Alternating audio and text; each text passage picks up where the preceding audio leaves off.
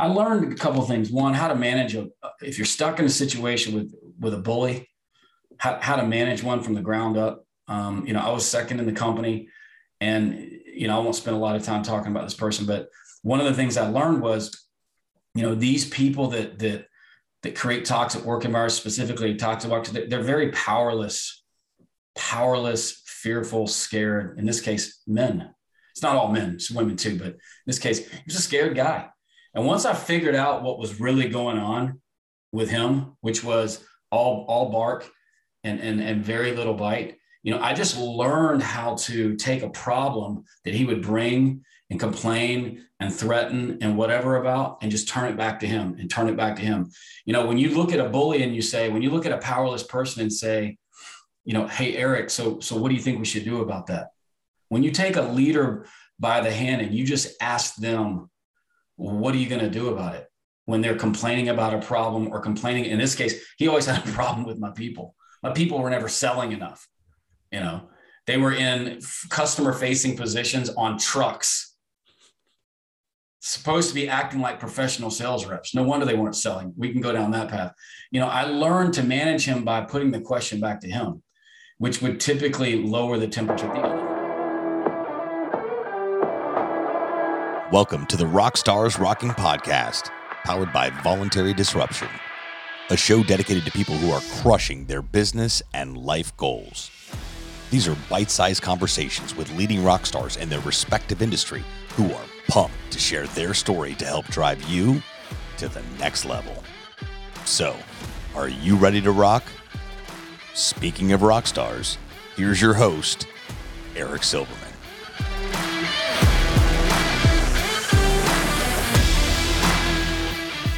Hey, rock stars, welcome back to another episode of Rockstars Rockin'. I am excited to have a rock star. I tell you what, a rock star of all rock stars. I've been following this guy for a long time. Everybody welcome and meet my good friend, Michael David Chapman, founder of Lead In Social out of the New Hampshire area. And Michael, I'm going to get right into it, man. First off, welcome to the show. Thanks for having me, Eric. How are you? I'm doing great, man. Thanks for asking. Michael, you have an interesting story. I'd call it a journey, right? I don't know if you describe it that way as well. I mean, we all have a journey in some respect, but your journey, I really find fascinating, and I've been following it for quite a while. And for those that don't know Michael, I don't know anybody that doesn't know you. I mean, my God, you have almost 300,000 followers on LinkedIn alone. I've got a paltry, not even 30,000. And I tell you what, you get a lot of attention out there on LinkedIn, in the social media world. And to me, I'll tell everybody why I'm fascinating. I find your story to be very refreshing and very, I think it's a buzzword overused these days, is authentic, but it is authentic. I mean, you're just sharing what you've gone through in your life over the last many years. And I believe that a lot of people can resonate to it, to be honest with you. Yeah. So, I never planned on telling it. So every now and again, about twice a year since that time, I think, man, the stuff I talk about, on LinkedIn, like in 2009, when I got on the platform, I think it was like 2008, 2009, I was looking for a job. No one was sharing personal stories, right? I mean, you didn't share personal stories in an interview, much less publicly for your ex-coworkers or potential new coworkers to read. So it has been quite the experience for sure. Yeah, well, it's funny. One of the questions I was going to ask you as we get into it, I was going to say, when did you really get into LinkedIn? And be it that you just said 2008, 2009. Mm-hmm. Yeah, I mean, LinkedIn was really only a recruiting site, a job searcher site, for what it's worth. Yeah, it was a great place to find a Forbes article or see some type of news update. I mean, they were still figuring it out. For me, up from that eight or 9 year period up until about four years ago last month, up until that point, it was just a place to find talent and look for position if I made a job change. In August of 2017, I made a really, it took about a year and a half to make this decision, but I decided to walk away from a job without a job, meaning I disclosed to the owner of the company that, hey, I feel like I'm losing what's left of my family, specifically my 4 kids. I felt called to leave or disclose that without looking for a position on his time. And it's interesting because at that point I had like 3 coaches. One of them was, 2 were on the payroll, one wasn't, put it that way. And one of them was a little bit more on the career side. So you're crazy, on one sense, but it's a pretty bold step. It just was this thing for me, where it was all about slaying that fear of could I get rehired? If I don't get a job before I leave a job, I won't get a job, was what in its simplistic form. So I got back on LinkedIn to look for a position like most people do. I mean, where else do you go? Right. It's, there's other job boards and job search, sites and stuff like that. But LinkedIn was the place for me. And the rest is, I started sharing my story. There's more to it, but that's the short story. Yeah. I mean, to me, that sounds like the quintessential leap of faith, right? It's a leap of faith. You went all out. You threw caution to the wind and said, I'm all in with respect to the path you were looking to make. And, I tell you, I have, and I suspect you do as well. I have a lot of connections and friends and even family that would love to take that leap of faith, but have never done it. They have never, they would never even dare to do it, just based on the fact that they got so many bills and expenses and what they would deem priorities. But they've said to me many times, I'm losing my family. I think I might have to get a divorce, or my kid's this or my kid's that, and I feel bad because I can't be there for them. And I said it yesterday in a conversation I had, but life is always about choices. You have to choose what makes the best sense for where you're at in your journey. And you did that. So can we unpack that a little bit? So it's August of 2017. I mean, you clearly have it stated right there on your LinkedIn for anybody that wants to read it, but I'd love to hear it from your own words. It's August of 2017 and things aren't going well. Take it from there. Well, I was working, we had moved when it was still a we. It was a we in 2013 when we moved here. So for almost 5 years, actually 5 years to the day, but up until that point was like, 4 years and about 8-9 months, I was in a very, very toxic work relationship. And so people will say all the time, if you listen to, and this makes sense, and I had done this earlier in my career, if you're in a toxic work relationship, leave. And I completely get that and support that. For me at the time, because at the same time I was going through that, I was going through a painful divorce. And that was tough to if you know anybody that's been through that, or you've been through that, or anyone listening's been through that, you know what I'm talking about. I wasn't confident that I could sit through an interview and really perhaps not just project my best abilities, and I'd gotten good results in previous positions, but more importantly, I didn't want to take any of the stuff I was still going through in my personal life into my next role. So I sort of white knuckled, sucked it up and figured out a way for the 2 years before I left that company, how to manage this guy, how to manage a toxic boss. Taught me a lot. And you talk about steps of faith. That's probably the larger story, because I've never really unpacked that. But, when I got to the summer of 17, I was doing a lot of just soul searching. I was on my knees a lot, like I've got to leave this place. And, I was a non-degree professional over the age of 40, really in a geography where the kind of work that I do, I didn't see a lot of opportunity at the time. And, I never planned on being an entrepreneur. It was always going to be, quit and find something else. And so the final sort of straw was when, I was being mentored by some really solid men who were helping me. One was, a couple of coaches, and one was a mentor. And I'll never forget, one of my good mentors, we were golfing, and I was on the 15th green, we had just sunk our putts or whatnot. He just grabbed me he'd listened to me the whole round, hemming and hawing about everything bad that was going to happen, and no one's going to hire me, and I'm divorced, and I got 4 kids. Just all the stuff that you do. I'm not, for anyone going through that, I get it. But he just grabbed me by the shoulders and he said, he just finally looked at me and said, just effing leave. And, this was at the end of him saying, look, don't worry about that. You don't worry about what you have in your checking account or your savings or your reserves or any of that. Just leave, like God's got you. And so I had a few more affirmations early that week because it was coming out of a Saturday round of golf early that week. And the next week I had prepared, some notes and went into the owner's office and just bared my soul and said, listen, I want to be closer to my kids. This is what I'm going to do. And I was able, because of that, God honored that. I was able to negotiate. I mean, the owner, as toxic as the relationship was, something like the skies opened up and I was able to negotiate a 4-month runway. Whoa. To stay from August of 17 until the end of the year. So that decision, and again, I'm not, everybody's journey is different, but I'm saying for me, I worked from home from August of 17 until the end of that year, looking for a job. I never found one. That's a separate conversation, but that's basically how the story goes, how it went.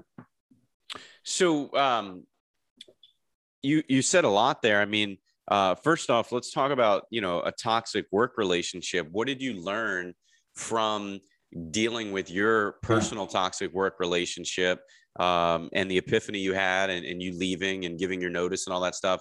What did you learn? Maybe 1 or 2 things that you may be able to share with somebody listening, because there's no doubt people listening or watching here on YouTube that are going through the same exact thing right now. Really, when you're in a situation, I'll back up a bit. A lot of people will say, just leave, just leave, just leave. And a lot of times there's a little bit of, and just leave. I get that. At the same time, it's not always that one dimensional. Sometimes people are in situations where they can't see themselves out of it. There are no other jobs. They're in geographies or they've pigeonholed themselves 12 years into their career, you name it. They don't feel like they can leave. They don't understand. They've over leveraged themselves with debt. They can't look at their debt situation or whatever their obligations say, you know what, if it doesn't get paid, that's fine. I'm not living here anymore. It takes a while for people to get to that point. It took me longer because again, I was so preoccupied with what was going on at home, and that was pretty obvious to everybody at work. I mean, I was pretty much taxed by that. I learned a couple of things. One, how to manage if you're stuck in a situation with a bully, how to manage one from the ground up. I was second in the company and, I won't spend a lot of time talking about this person, but one of the things I learned was, these people that create toxic work environments, specifically toxic work, they're very powerless, fearful, scared. In this case, men. It's not all men, it's women too, but in this case, he was a scared guy.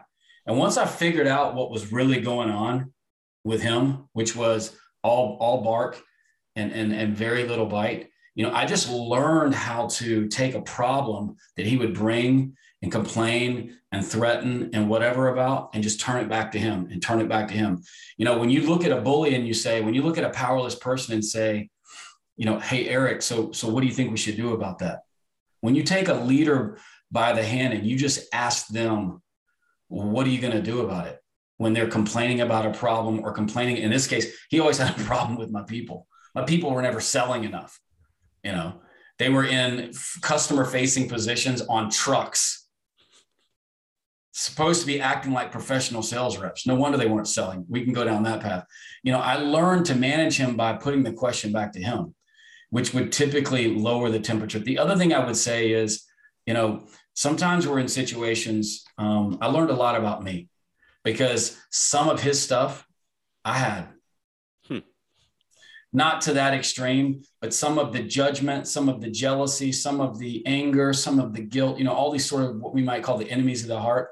He was a reflection of some of mine. So I learned how to manage him. I learned how to call his BS and lower the temperature in meetings and lower the temperature in work situations, which was a tax because it would tax me.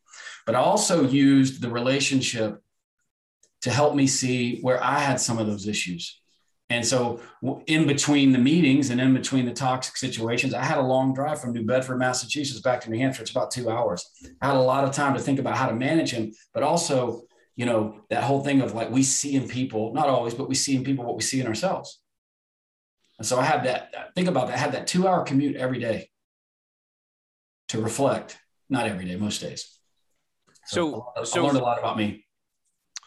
So in some respect, as you said, I mean, it was like looking in a mirror in some capacity, some of it, to some extent. And, yeah. I guess the question is, do you feel like, you were talking to yourself a little bit, and that was kind of leading up to what you ended up doing in 2017 with respect to leaving? Like you were kind of giving yourself that pep talk in some way? That and that, again, like the recognition that, is best, you can be mentored by the best career coaches on the planet on how to interview the right kind of boss. I finally got to a point where, listen, there are no guarantees, except for there are no guarantees. That's probably the only guarantee. And that the longer that I waited, I just got to a point where the longer that I waited, and that's why I got help. I had people helping encourage me. The longer that I waited, the more I was kicking the can of that reality. There are no guarantees. I could interview like a rock star for some company. And I don't mean like me, I mean like interviewing them. If I ever go back, I work for myself now. If I ever work for another company, they can interview me, but I promise you, I'm interviewing them. Sure. 2 to 3x, because where I spend my time is really critical, and it should be for everyone. I just realized that I needed to get over that and accept that it could be worse, but that, I'd be okay. I made it this far. The lights are still on. We still have a good life. And we do, on this side of all of that sort of disappointment, we would be okay. So are you sure that when you were at Georgia State studying business administration, you sure you didn't study psychology? Because it sounds like a lot of what you're talking about was you trying on those drives back and forth to psychologically figure out how you were going to approach your toxic relationship with your boss, to figure out how to get into his mind, maybe even some reverse psychology. And quite frankly, a lot of everything that we do in life is psychology, whether we know it or not. I mean, you know that. When I was going through, I wouldn't say I did take one class, maybe two, I think one class, but no, I can't say that I studied it. I went through a pretty, say, thick and detailed journey during my second breakup to really understand, one, to do what I could do around any reconciliation, but in tandem with that, really get clear on just maybe how messed up I was on the inside around fear, some codependency, some dominant stuff, other things. And so I did a lot of reading with specific authors, pastors, podcasts.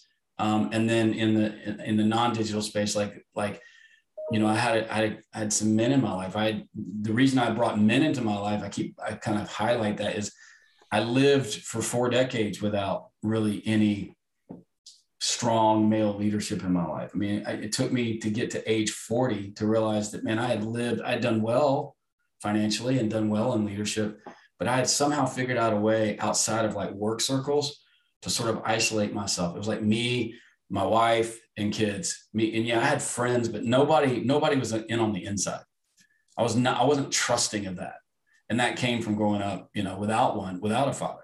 And I just didn't trust men, beyond what I had to at work. At work, you're my boss. Okay, Eric. Okay, whatever. And then it's shallow, and maybe it got a little deeper than that. But, I've learned to say from my own journey that an isolated leader is a dangerous one in many ways. And outside of work, I was isolated. And so I saw a lot of that toxicity, that I was seeing at work. I'd see some of it in my personal life. And so, yeah, I wouldn't say I went on a path of psychology. I would just say, like, I wanted to understand, I wanted to come through a second divorce and have something better than a clue on how I got there. So I didn't return there. So let's talk about that for a second, right? You, and I want to talk about your you being an advocate and a champion for men and to help other men, based on how you've been helped and what you've gone through. But, you have it right there, on your LinkedIn profile, a painful second divorce, loss of a child, in fact, multiple job losses. You walked away from that toxic work environment, father of 4, et cetera, et cetera. I guess, and dare my bold question. I don't know how bold it is, but, I'm curious, to be honest with you, a lot of folks in your situation may have turned to alcohol dependency or even drugs over the years. Did that ever occur? Did that ever happen? Did that ever cross your mind? Are you that type of person? Because I know a lot of people listening are probably dealing with that as well. Yeah, it's on both sides of my family. Both. I never met my grandfathers. Alcoholism took my mom's dad with cirrhosis. I think when I was 4. I don't really remember anything. And then my father's father passed away when he was 15 from some type of alcohol related thing. My dad's an alcoholic. I saw it everywhere. The short answer is, yeah, it touched my life. I mean, when I was, in 2014, that summer, yeah, I turned to it for sure. 100%. I mean, because at that point, I had lived like sort of this, like, I don't know if it's a lie, but it's maybe this deception people do, especially if they're in families with alcohol, and they're like, I'm not going to be like my mom. I'm not going to be like my dad. Right. And they become a social drinker, and they don't really have the problem that they saw their parents have, 10 o'clock drunks and, losing time and just all kind of stuff. That slow deception started to creep, because when loss happens, when accumulated unresolved losses, which is basically what I had in a 10-year period, show up in your life, the slide to more and more medication is real. So, so you fell to it more in 2014, that time frame roughly. What, how are you these days? You're 2021, and assuming you're good, and I believe you are. How did you get out of it? How did you move out of it? It's the craziest story. Like, I quit coffee, alcohol, and cigarettes all in the same weekend. Wait, in one weekend? Yeah. Yeah, I'm a bit of a. You're a glutton for punishment. I'm a bit of a. Well, I got to the point where I just, I found myself continuing to do the same thing, and realizing that all that I had learned, I was isolated. Again, it's the thing. This thing where like, you ever heard this before? Like, we don't need any more knowledge. Like, if you think about it, if you look at your life, I look at mine, like, I don't need any more knowledge. That's not an arrogant statement. I need more, like, yeah, can I learn some other things? Sure. But like, where is the application of the knowledge that I have was where I was on that one. Mm-hmm. And so I've really spent a weekend. I was watching, actually, the catalyst was, I was watching, I'm a documentary, just complete dork. I don't know what clicked, man. I was watching these documentaries of these people that had lost limbs, people that had gone through the Holocaust. I did like a weekend binge after a heavy night, and something clicked, and I was like, I felt like God was saying, like, what else? You don't have anything to be depressed about. You've come through this thing.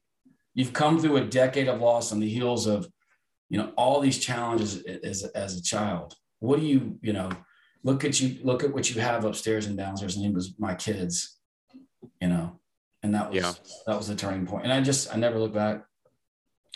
So let's get back to, like I said a minute ago, you being such a big advocate and champion for men. And quite candidly, I've been following you for a while, but I think it was some posts that you made on social media, on LinkedIn specifically, over the last many months that really drew my attention, quite frankly, just to kind of give you some positive, good feedback.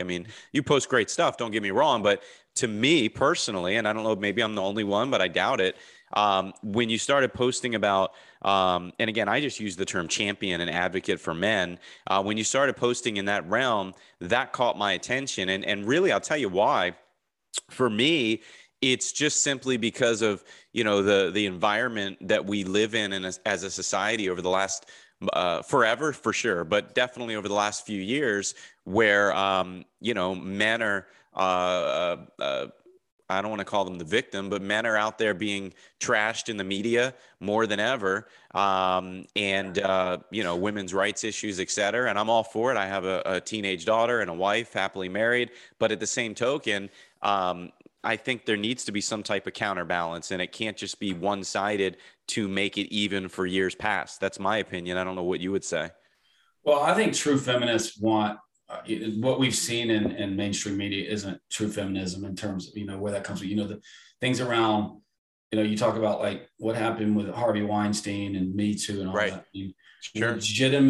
Legitimate needs to call out and arrest, incarcerate, discipline, whatever word you want to use, men who are, out abusing women in those ways has been somehow, and I think it's been called out. I mean, true feminism has called it out.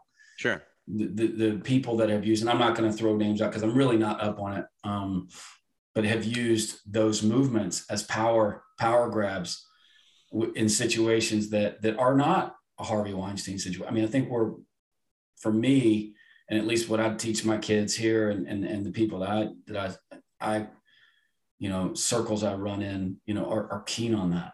All right. But, how do we get there is the real question. How do we get there? And what do our men need to know now? What does it mean to, where do you learn about, being responsible and like you said, you're happily married, getting and staying married and, really having an open conversation on, one of the biggest challenges we're facing in this country isn't anything this administration or the previous administrations have said. It's what we are doing and not doing in our homes to raise responsible men and women. And fatherlessness. I mean, let's be fair. There's more fatherlessness than there is motherlessness in this world, but specifically in this country. And so if I can take, the fatherlessness that touched, my dad's side for sure, not so much my mother's side, but touched me and my brother's life, that almost won the battle in terms of that being passed on to me and my generation, specifically my kids. I mean, my kids are with me full time, basically. I mean, 2 are full time and 2 of the half the time, and have a great working relationship with my son's mother. That's not the ideal situation, but they're here. I'm involved. If I can take something to help men be better than what I saw or didn't see, that's to me, that just makes, I always say, like wisdom and experience that sits on the shelf just collects dust. At some point you lose it. If you don't, and I don't mean out there pontificating.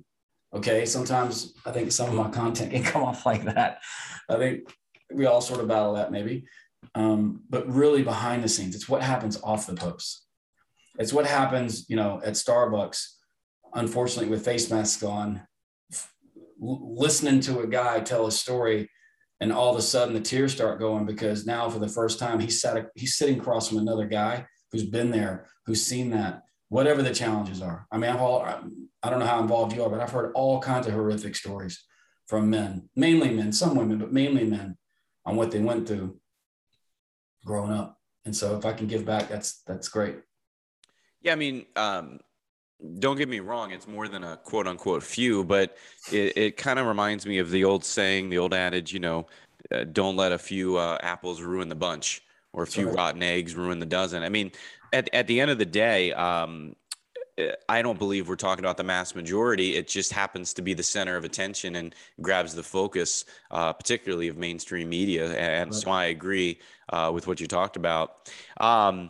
And I think that you tell me if I'm wrong, I feel like you becoming a champion and advocate for men is because you've had some positive, influential men in your life that has helped you so massively as you were going through the challenges in 2014, 15, all the way through 17 when you took that leap of faith. Would you agree? Absolutely. I mean, and thing is for me, and I think it affects everybody differently, but for me, it wasn't like this click. It just something in me, when I was going through that time, this is before I was on social media. I had these for 2 years straight. I just had these wonderful people. It was men and women, my divorce care group that I went through with was mainly women. I mean, you're talking about like, I'm sitting there, whatever, I'm early 40s, and I'm sitting there listening to women who are in their 60s, 30 years of marriage, and boom, guy walks away, takes everything.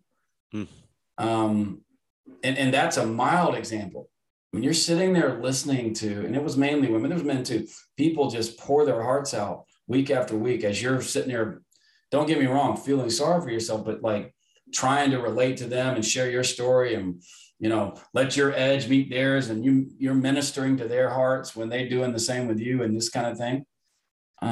You start to realize like, man, I'm okay. You know, 30 years, wakes up and finds out that, you know, their spouse has decided that they want to be in a same-sex relationship. And that is traumatic for someone to go through. 30 years of deception. And I heard worse stories than that, abuse, all kinds of things. So that really pushed me. Maybe it pulled me, Eric. I don't know if it's a push, but that pulled me into, you know, and that's where the writing started. You know, when I started doing the writing, I never planned to work with men. My therapist at the time was teaching me how to grieve all of my losses. And it came through the writing. So talk about that, because you said you've written more than 2,000 journals about your life and losses and so forth. You know, have you always been a quote unquote writer? Have you always been into writing as a kid growing up? Did you all of a sudden just start putting pen to paper and the rest was history? Like how'd that happen? Well, it was up until 2017. It was about 2000, somewhere just over 2000. But since then, it's over about 8,500, which includes voice notes, because I do it every day. No, I'm not a writer, and like, you know, I can't write very good on a piece of paper. So I could have, without a phone or audio transcription device or anything, I probably would have never done it. If it was just like pen and paper, pencil, I would have probably never done it. No, it came from that summer. You know, I was in a session with, we were doing marital counseling together, and then we were doing individual counseling. So this poor therapist saw the Chapman clan 3 times a week. It's insane. It really was this thing. One day I was in a session with her, the therapist, and she asked me, you know, my father's still alive, but we were just talking about my dad, and I was probably feeding her some line that, you know, I'd sold myself that, you know, I'm healed when I'm probably not, and who knows, probably some nonsense. And she was the kind that could listen for about 48 minutes towards the end and then say like one question.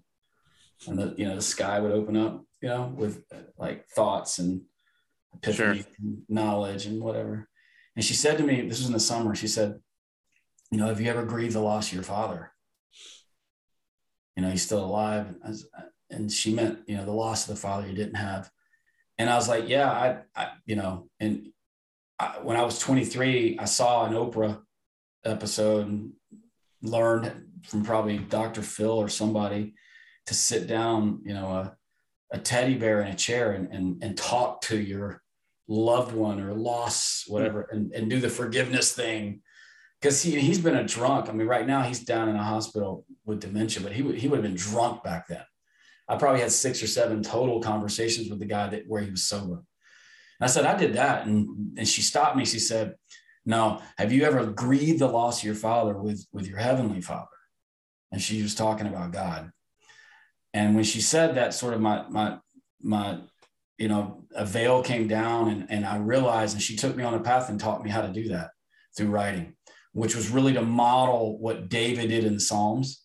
And if you read the Psalms, it's pretty hard to read it with an open mind and realize this guy was pouring his heart out. He was complaining, he was cheering, he was doing everything under the sun towards what he believed was his father. And she taught me how to do that. And that's where it started. I started writing. I've written every day since then. So Michael, when's your first book coming out? Well, I wrote about 3 chapters, and I quit. I shouldn't say quit. I put a comma on it 2 years ago. Because some of the stuff, Yes, exactly. Some of the stuff was, you know, I just decided, like, some of it was, hey, I don't really want to do it. some of that's part of that. But I think for more tactical reasons, some of the stuff that I wrote about was still playing out. And I just haven't picked it back up. I haven't, I still write, but it's just, I let it, I'm sort of doing it like, I'm doing it like sort of in the public space or podcasts like this or whatever, in bits and pieces. And at some point I'm sure it'll click, but there's enough copy there. Yeah. Yeah. Sounds like for you, it's more cathartic as well. It's more, it's a release. It's spiritual for you. It's really about, it's the one thing that I teach men how to do is, because I have strong opinions and I have what most people have. I'm pretty normal, but the writing is really more about really examining what's going on the inside. Because if it's an ugly thing that comes out on the digital note, it's staring me back at the face. And I'm really interested in understanding, is there something going on in me that's affecting something on the outside? And if so, I want to understand that and shore that up. It's still that guy that's using what she taught me to shore up what's going on inside of me and to keep that part of me, not perfect, because no one is, but cleaner. Yeah. Yeah.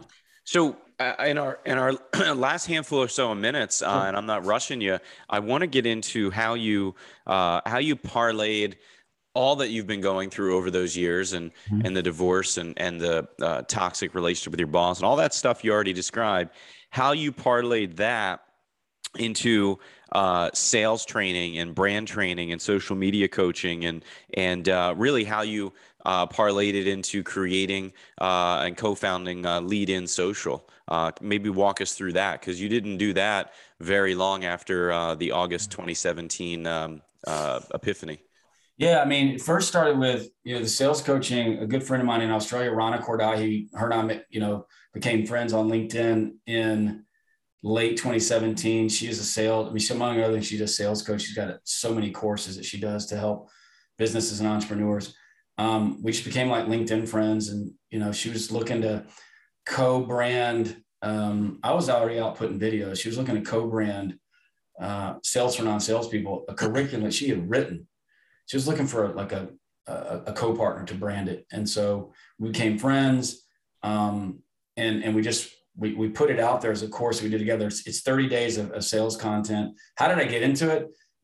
When I left UPS in early 2000, I realized, like, when I went into B2B sales, like I was pretty good at it. I could go make friends. I could have conversations and do some of the basics that I had learned to do in operations at UPS. I mean, it's the same transferable skill to stand up in front of a group of 400 people and lead them, convince them to influence them to do something in a heavily organized labor environment that they probably don't want to do. It's the same transferable skill to do that than it would be to sit, walk into someone's front door. So I got into B2B sales, and I did that until really I left the company in 2017 in the uniform rental industry. I did a couple of changes. I got out of the industry a couple of times, but I just took that into that relationship with her, and we put together the course. It's a 30-day online course.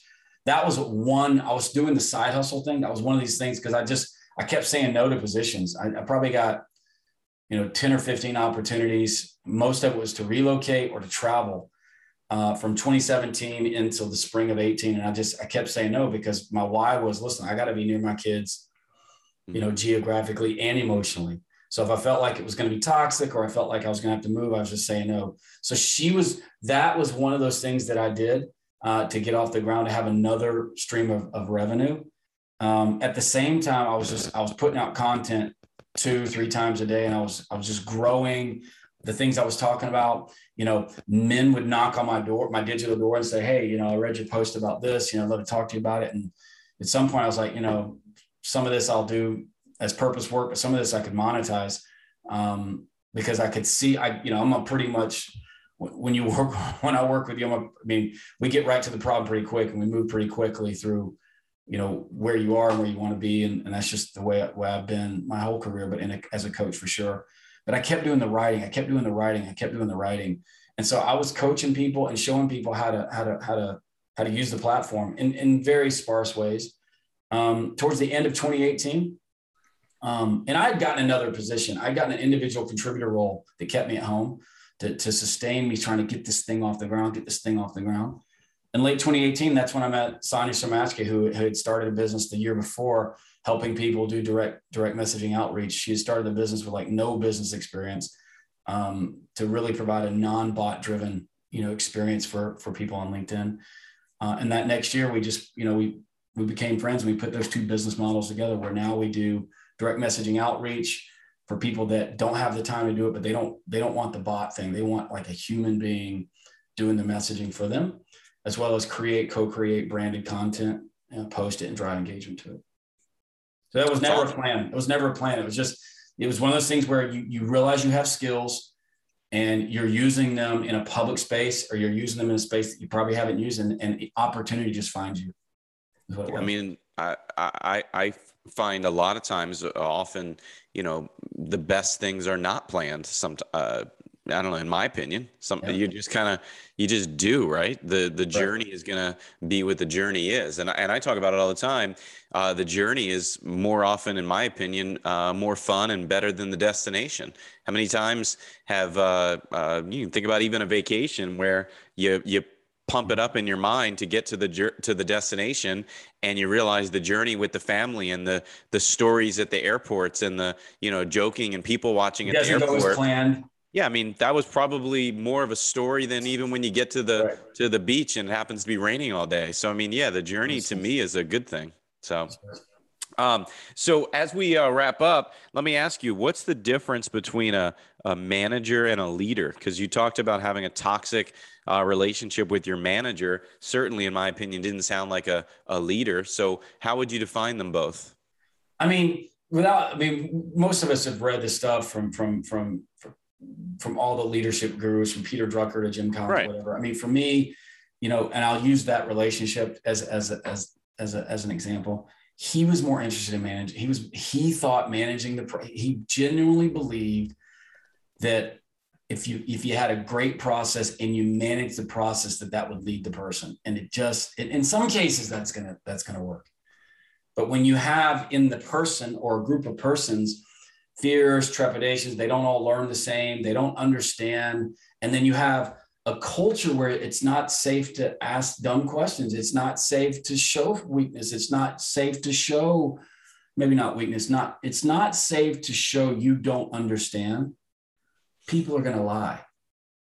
People are not going to disclose. They're going to hide, maybe not lie. They're going to hide because they want to keep their job, or they don't want to be ridiculed. They don't want their peer pressure. And so that was what was always happening. When I joined the company, I broke that, because I didn't have a problem getting out in the field with a sales rep or a route guy or a manager and his route guy. That's just what I had done prior to coming to that position. And that made that relationship more, for me, it was intuitive. I mean, get in the field with your people, see what's going on in the hood, and help them find their happiness elsewhere, or give them what they need to be happy here, whatever. That made him that made that relationship insecure for 4.5 years. Yeah. Yeah. So you mentioned earlier that you're a big reader. I know you're a big writer, but you're also a big reader. Are there any maybe 1 or 2 or 3 books that folks listening or watching should write down and go read immediately, or audible read if they're a listener like I am? I always recommend this one because it's what I use in my practice, but it's Keep Your Love On by Danny Silk. That's a book that. What is it again? Keep Your Love On? Keep Your Love On by Danny Silk. I love everything he writes. That book is, when it comes to relationships, there's a lot of stuff that people just don't know that's in that book. It really teaches you what it means to take personal accountability and responsibility around your own power on the inside. It's a book you'd want to put in your kids' hands before they're 15, for sure. You want to bribe them. Okay. Absolutely. Because it's really about, and the reason that had such a profound impact on me is because I didn't see that stuff. I didn't see my mother was a terrific mother, but I didn't see male and female relationships play out in front of me. And again, that you can say that till you're about 14. After about 14, it's just an excuse, right? Yeah. So, when you get into your 20s and mid 20s and you're getting married and you're having kids and you're doing life, and you don't have those skills to manage conflict and take personal accountability, and let people change when they're ready to change, and, communicate honest information. First off, understand what's going on inside of you, and then be able to articulate in a meaningful way to create a connection, and not, instead of what he talks about as distance. That book is the answer for that. Awesome. I love it. You'll read it in a week. You'll read it in a weekend. You won't want to put it down, especially if you're in a relationship. There's any relationship stuff going on in your life, moderately so.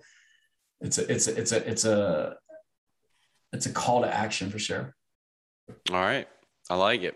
Well, listen, Michael, I appreciate you coming on, man. It's been a blast getting to know you more. I feel like I know you just over the years that I've been following you, but certainly not all the details that you talked about today. For those folks that are listening that have a question or comment or want to reach out to you, I know, you're super social. So go find Michael David Chapman on LinkedIn. It's not hard to find, and join the hundreds of thousands of followers that are already in the know. And I believe the website for your company is it's just leadinsocial.com, correct? Leadinsocial.com. That's right. Yeah, leadinsocial.com to check out more. And Michael's super social. I mean, I never met the guy. I never really talked to him. And we just had a quick little direct message conversation on LinkedIn. And over the months, we've just kind of chatted here and there. And, I don't feel unique or special. I'm sure you do that with a lot of people, which is good. That's a good thing. I want people to realize that you're a human being. As you said, you're not a bot. Everybody behind those numbers are just people. I'm a big voice texter too. So, There you go. There you go.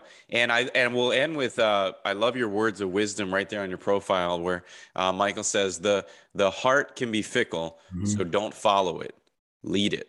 So with that, I appreciate you coming on, Michael. For anybody that wants to reach out, please do so directly to Michael. If you have questions, comments, thoughts, please put them in the comment section below, wherever you're watching or listening to this on social media or wherever you consume podcasts.